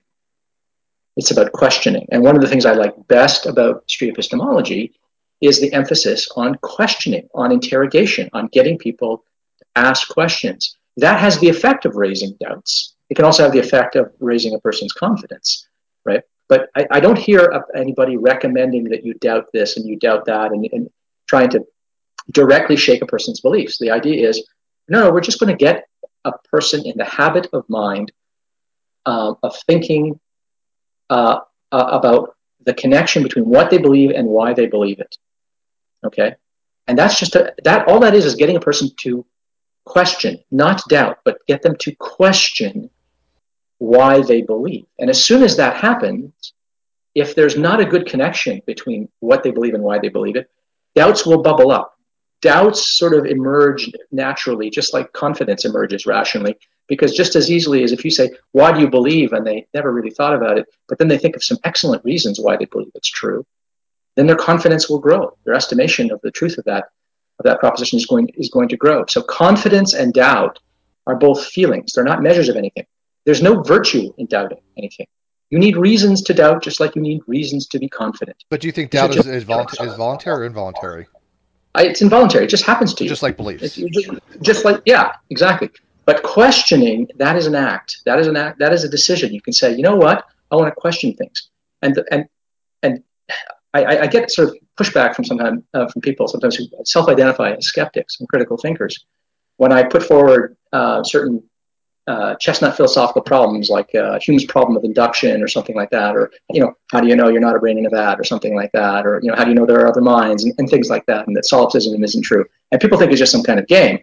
But the point is this: these are all beliefs that we have, that there's a mind-independent reality, that there are other minds out there, that the future will resemble the past in relevant respects, right? We don't question these things. We should question these things. That doesn't mean you have to doubt them, okay? But the confidence that we feel is kind of weird, given that most of us have never thought about these things. And so have no good justification or reason, right? Surely there's nothing wrong with calling them into question. If you want to sort of think of yourself as a good skeptic and a critical thinker, if there's one thing you should do, it's question the things you never doubt, the things that you think are beyond doubting, unworthy of doubting. That's precisely what a skeptic and a critical thinker thinks about and doubts and questions and interrogates, right? And then doubts will either arise or they won't. But don't make the mistake of thinking that skepticism is doubting, because then what will happen is you'll look at street epistemology and you'll think that, oh well, Anthony is being a good skeptic to the extent that he's trying to get people to doubt things. Look, it's not about getting people to doubt things. It's about getting them to question things. And the rest, just doubting and confidence, that happens as a byproduct. You don't have to try to instill doubts. You just have to get people to question. That's what skepticism is. Skepticism and critical thinking is about interrogation, right? It's not about trying to engender doubt or actively trying to doubt. I can't muster a doubt. I don't have that power. I can't muster confidence in myself in something I don't think is true. I doubt things effortlessly when they strike me as wrong. If I believe something to be true and you present me a fact that contradicts it, the first thing I'm going to do is doubt your evidence. Yeah, before you came in, we were kind of talking about this. This is why, exactly, if Anthony remembers, I was hesitant to use the word doubt for that very reason, because I find that people who claim to be skeptics use the word doubt differently than I use it. Yeah, You know, I didn't want to. I say I know Anthony thinks that street epistemology is to impart doubt, but I have the same concerns on that you just enunciated for that same reason, because I don't think doubt is something we voluntarily come to either. And so I think that, like you said, for skepticism to me is a methodology for determining truth value. It's a methodology to say, do we have reasons to believe these things? Are we justified? But I don't think that we should necessarily just use skepticism on things that we doubt. I think, again, I apply skepticism across the board. Is my foundational position from foundationalism legit? Do I have reasons to be a foundationalist by something else? I do these things all the time when they get brought up. I want to throw in a caveat there. I don't want anyone to construe what I just said as something that Anthony would affirm. I don't know how he feels about what I just said. In fact, he might disagree. He might say, "No, I am explicitly trying to raise doubts." But I think that is a misbegotten way of characterizing the project. And when I watch what you do in your videos, you're getting people to examine the connection between what they believe and why they believe it, if there's anything there. Okay, that's skepticism. That's critical thinking. That's interrogation. That's questioning. Right. That very often has the effect of raising doubts, especially on subjects where you have good reason to think they probably don't have any good connection there. But I think people are entirely too focused on trying to raise doubts, and they valorize doubt. They think doubt is a virtue. Doubt is not a virtue. It's just a feeling. It's a byproduct, right? If by doubting you mean questioning, that's fine. I think questioning and interrogation is an epistemological and cognitive virtue. So this is a really good discussion, and I'm loving this because on my Twitter bio, I think it says imparting the gift of doubt. So as you've characterized my position or your position, I do think that I guess I agree that doubt is a feeling, and I guess this is awesome because uh, doubt is such a scary word for people. If you frame it and you say, "Have you ever doubted?" That's far scarier to ask than "Have you ever questioned?" Right. Oh yeah, Questioning is absolutely. great. I question all the time. I question my kids. I question my doctor. I question myself sometimes. But doubt, ooh, that's scary. You've definitely given me something to think about here. And as we're talking, before we got into this little thing, we were talking about the goal of street epistemology, or what is a success?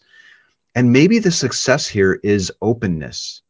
Because if a person is open, if they're more open to the idea of being mistaken, then they will start asking themselves these questions. And perhaps doubt is the outcome of openness.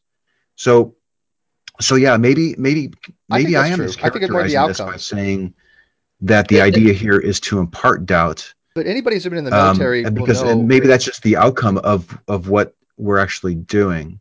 Anybody in This the is I love this because I've been plugging away at this for 5 years, and this is the type of dialogue that helps me grow and get better at this method and better understand what it is we're doing.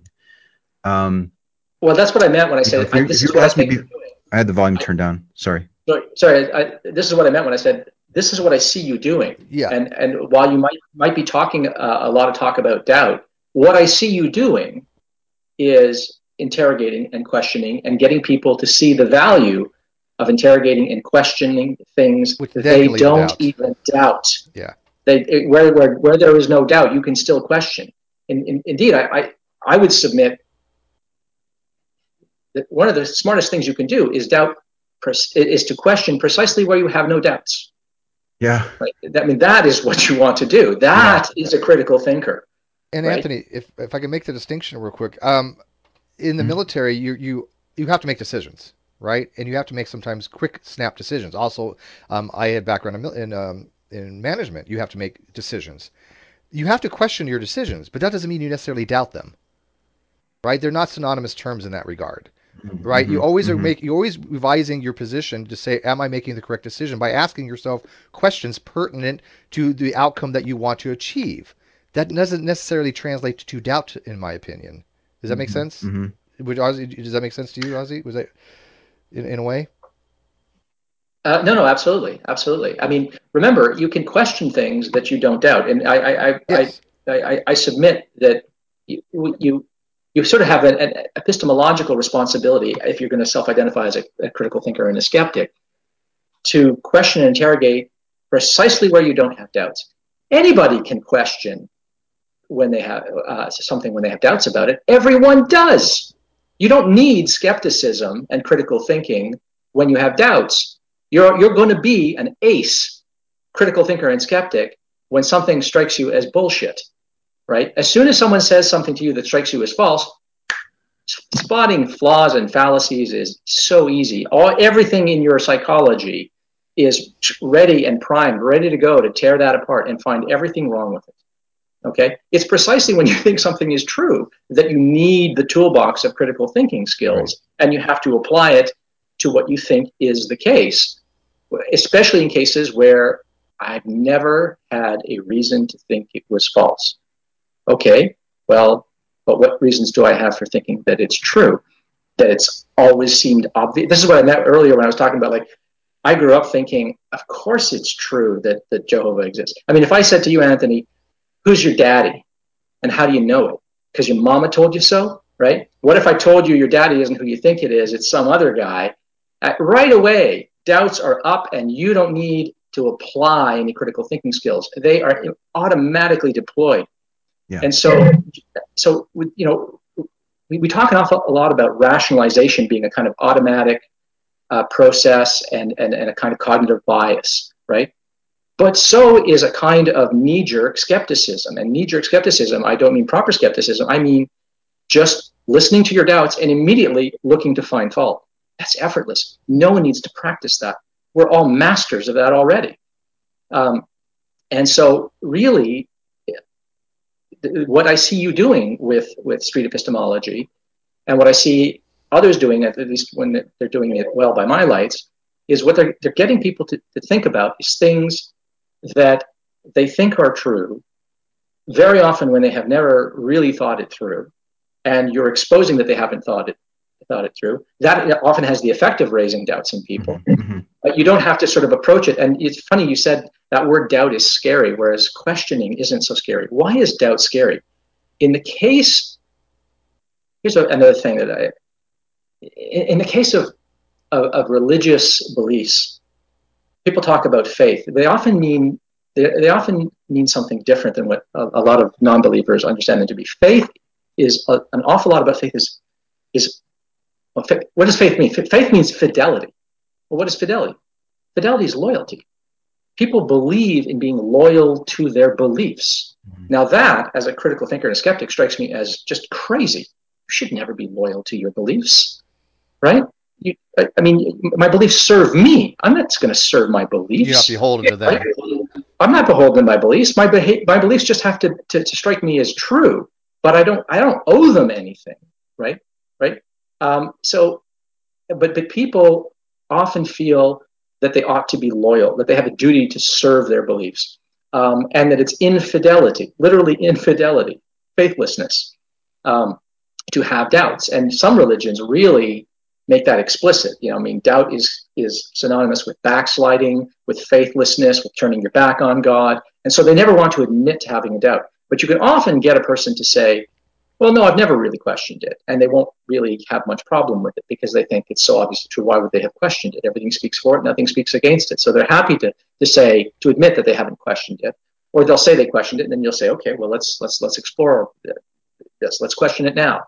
But doubt, as you said, it is a scary word. It rankles. But that's because doubt, in the minds of many religious people in some religious traditions, is synonymous with infidelity, with disloyalty, right? And of course, I mean, if you think if there's a great God out there who's looking after you and he sacrificed his only begotten son for you and stuff like that, the least you can do is believe, right? Um, and I mean, as weird as that seems, a request, it seems disloyal to not believe, to at least not profess to believe. And so people don't want to profess to have doubts, right? Because they see that as a sin. It's characterized in their religion for many as a sin. But anyway, so I think the spirit in which you do street epistemology, Anthony, is in the spirit of trying to get people to understand the connection between what they believe and why. That's epistemology. That's the biggest chapter of epistemology is the question of justification and warrant. What gives rise to our beliefs and what gives us reason to think that those beliefs are true? That connection, that justificatory connection, that's what it's all about. And and and and skepticism and critical thinking is all about questioning and interrogation. It's not about doubting. Anybody can doubt. We all doubt all the time effortlessly when we think something is false. What's hard is questioning something you think is true and then seeing if there's any doubt that arises from that. Yeah, I think that's Much more fantastic. difficult to do too. I think. Yeah, I love that. That's awesome because this gives me a new way of thinking about what we're doing, and it seems like this thing that I run into is that you run to a lot of people who are closed. They are not even willing to entertain the idea that they're mistaken. So that seems to be like the first hurdle is helping a person become open to examining their beliefs. And you do that through questioning. Getting them to see the benefit of questioning is very important.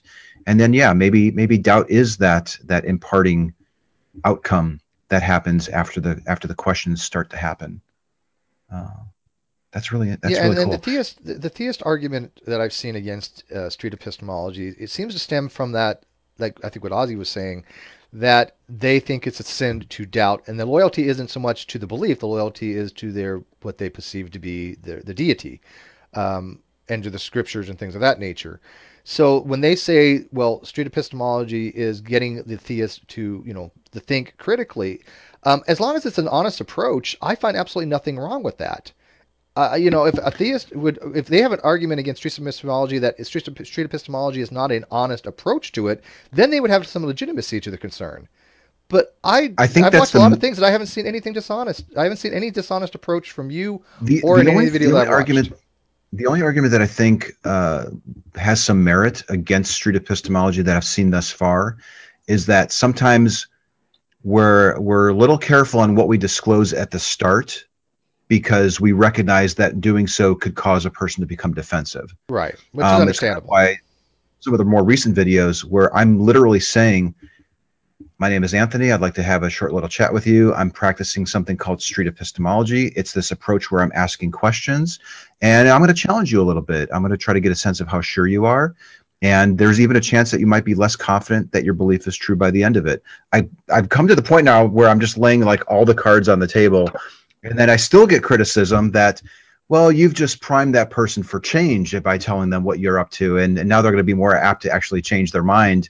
And you're going to get the result that you want because you've told them where you want to go with this. No, I think that's being So fair in your dialogue, though. I think that laying your cards on the table like that's fine. I do understand, though, not laying all your cards on the table because it does introduce bias that you don't really want to have in a discussion. And I think that if you approach that that's part of fairly it. enough and that you do disclose at some point, which I've seen you do, then there's no concern that I have. And that was one thing I got to admit when I first started watching your videos, I had a concern about. I'm like, is this person being honest about what they believe if asked? Are they telling the person what the goal of these things are?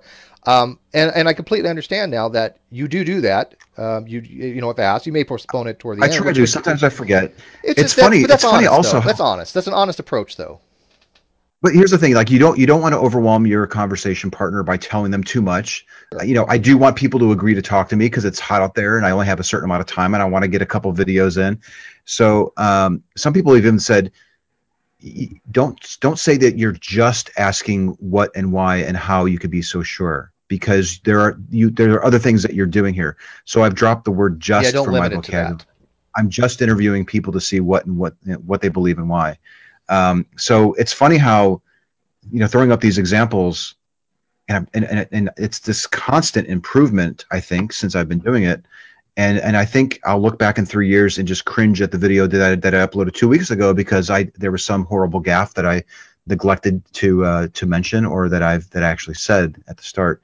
And yeah, so this whole idea of not being completely upfront about what you're is probably the biggest criticism, but I think it is something that we can address, and we probably have an obligation to address it, and even give people a heads up that, depending on what belief you pick, if it's very tied to your identity and you begin to start questioning it and possibly doubting it, um, that it could be a hardship. It might be difficult for you. And in fact, I even asked somebody that recently. She was a little hesitant to do the interview. I think her name was Cherry.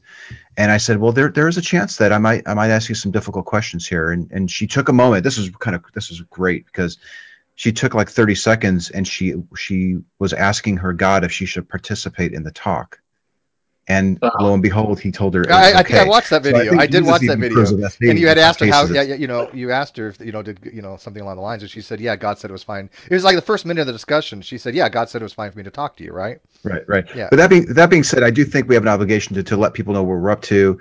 But there's a fine line because you don't want to overwhelm people, like I said, and but if you disclose too much, you might actually jeopardize the nature of the conversation that you plan on Sure. having. Sure. Well, I hope you got some takeaway from this particular hangout. I don't want to keep it too long because I know there's it gets weary real quick. Oh, this is a fascinating topic. I mean, I'm just thrilled that you're able to come on and talk to us about this because I find this to Thank be you for inviting extremely us. That entertaining was really great. and educational. I had my reservations. I was going to live talk to you for like about a month now. I've sussed a few of them out with Ozzy and a few other people. I think that everything I had is kind of alleviated on my end. I'm actually enjoying watching the SE videos. I think they are a good way for people to question things, and I find nothing wrong with questioning. I think that people should question, especially the things that they normally wouldn't question. I find nothing wrong with that, and if SE We want facilitates people. that, that's great. Speaking for SE, I guess right now, but we generally, the people in this community that are learning this method, want others to challenge what we're doing and question it, and that's what so I love. Like, interviews are great, but when I'm challenged about what I'm doing, and like this discussion we had about doubt, like that was fascinating. That was great because that helps elevate this method, I think. So we want criticisms. We have a Facebook group where people who believe, regardless of what you believe, whatever, about a god or karma or whatever, it's a group where people can go to learn this method, and we want people to try to poke holes in it, and we want some rigor. We want this. We don't want to harm people with this method. We want to challenge people with it, and we're always looking for ways to improve it. Ozzy, do you want to just add anything to that before we take this off? I asked live chat for Yeah, questions, but they really didn't seem to have any. I think the only real question is somebody's concerned about maybe it does SC be somehow border on evangelism, which is a fair question. But do you want to address that I can first, take or that if you want. yeah, well, do you well, first, or it's up to you yeah, guys, go ahead, Anthony. and then I'll let Ozzy Yeah, answer that's a that. common question we get. Are you just as bad as Ray Comfort going out there and asking trick questions? And I think we addressed this early on, where I was saying that when we engage in street epistemology, we're asking questions, but we're not providing answers. Once we discover that a person has an unreliable epistemology for arriving at their belief, we don't then say, well, here's a more reliable way to go about doing this. We want to impart them with these questions, with doubt, and the tools so that they can start engaging in this internal dialogue by themselves Is it and with kind the of people more? in their lives. Is it? So I'm sorry. I think that's tremendously different than what you might see with someone who's proselytizing for Christianity or something like that. Is it more that you're telling people how to think, not what to think? Therefore, it's not evangelizing. I dropped the word telling, like we're showing, That's or what I'm saying. You're, we're you're we're not helping telling them. you're not telling them what to think. You're showing them more how to think. Therefore, because Yeah, I guess we're evangelizing trying. people. I guess maybe we're modeling a more of a sense of skepticism and critical thinking and self-examination of your own beliefs. I made a tweet the other day, Dexter, I think, something along the lines of, I would love to see two people who believe in gods use street epistemology on each other. Yeah, that would Like, be I interesting. think that would be so interesting. Theists talk about doing this all the time, but I would love to see a theist attempt to use street epistemology. And I think it would become evident at which point it stopped being SE and it started becoming evangelizing. I think it eventually would. I think if you have two theists, I think it'd be hard for them to do a more of an unbiased approach. I mean, most theists I've seen, they have a very strong position, and they want to impart that position because it's part of their position. The part of a theistic, especially I would say the Christian theology, is to evangelize in some ways. That's part of their dogma. So I think it's kind of hard for them to probably sit back and have a discussion of this nature where you can't really evangelize. You try not to. You're not telling people what's right, what's wrong. You're letting them kind of come to their own conclusions by showing them maybe a different thought process by which to evaluate their beliefs, right? Yeah, So I think it'd I'd be agree it'd with be that. interesting. Ozzy, go ahead real quick. Yeah, well, I was just going to say I was relatively unfamiliar with street epistemology. I'd heard the term a few years ago, actually, I think. It was first mentioned to me. I had no idea what it was. I have to say I was immediately suspicious. My BS detectors went off immediately. Street epistemology, and then when I heard a little more about what it was about, I thought, okay, so this is going to be the atheists' version of Seitan Rubenkate's. That was my How do you know concern that square? too. I'm not going to lie.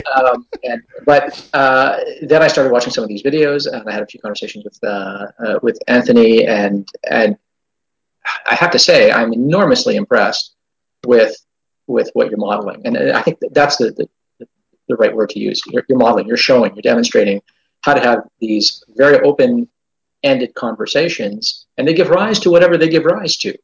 But this is sort of skepticism and critical thinking being taught in a kind of natural, organic way, not in a dry lecture hall. Here are some fallacies, and these are inference rules or anything like that. You're just getting people to sort of think about the relationship between what they think is true and why they think it's true, and then bringing to light whether or not that makes any sense in light of everything else they already believe and how they think about everything else. I don't think that there's anything pernicious or sneaky about that. I think and if you look at the manner in which these conversations go, I mean, most of the time, Anthony and the others who are doing this are incredibly polite, incredibly civil. They're confronting people, they're confronting them with their own incredulity, but they are not being combative, and it's enormously successful. You see people stop and think, as opposed to just coming up with something on the seat of their pants, or parroting something that they've heard. And even when they're parroting something that they've heard, because they're not being told, well, that argument's BS, because they're being asked, to explain, the logic behind something or something like that.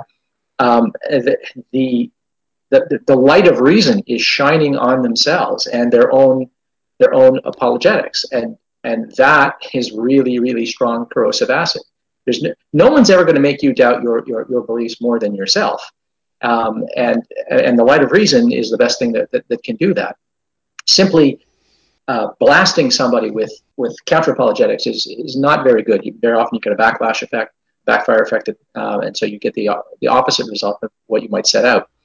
So I think that street epistemologists, as I've seen them in their videos so far, are doing a good job of modeling the kind of conversations that we want to see more of, and it exemplifies the true spirit of skepticism and critical thinking.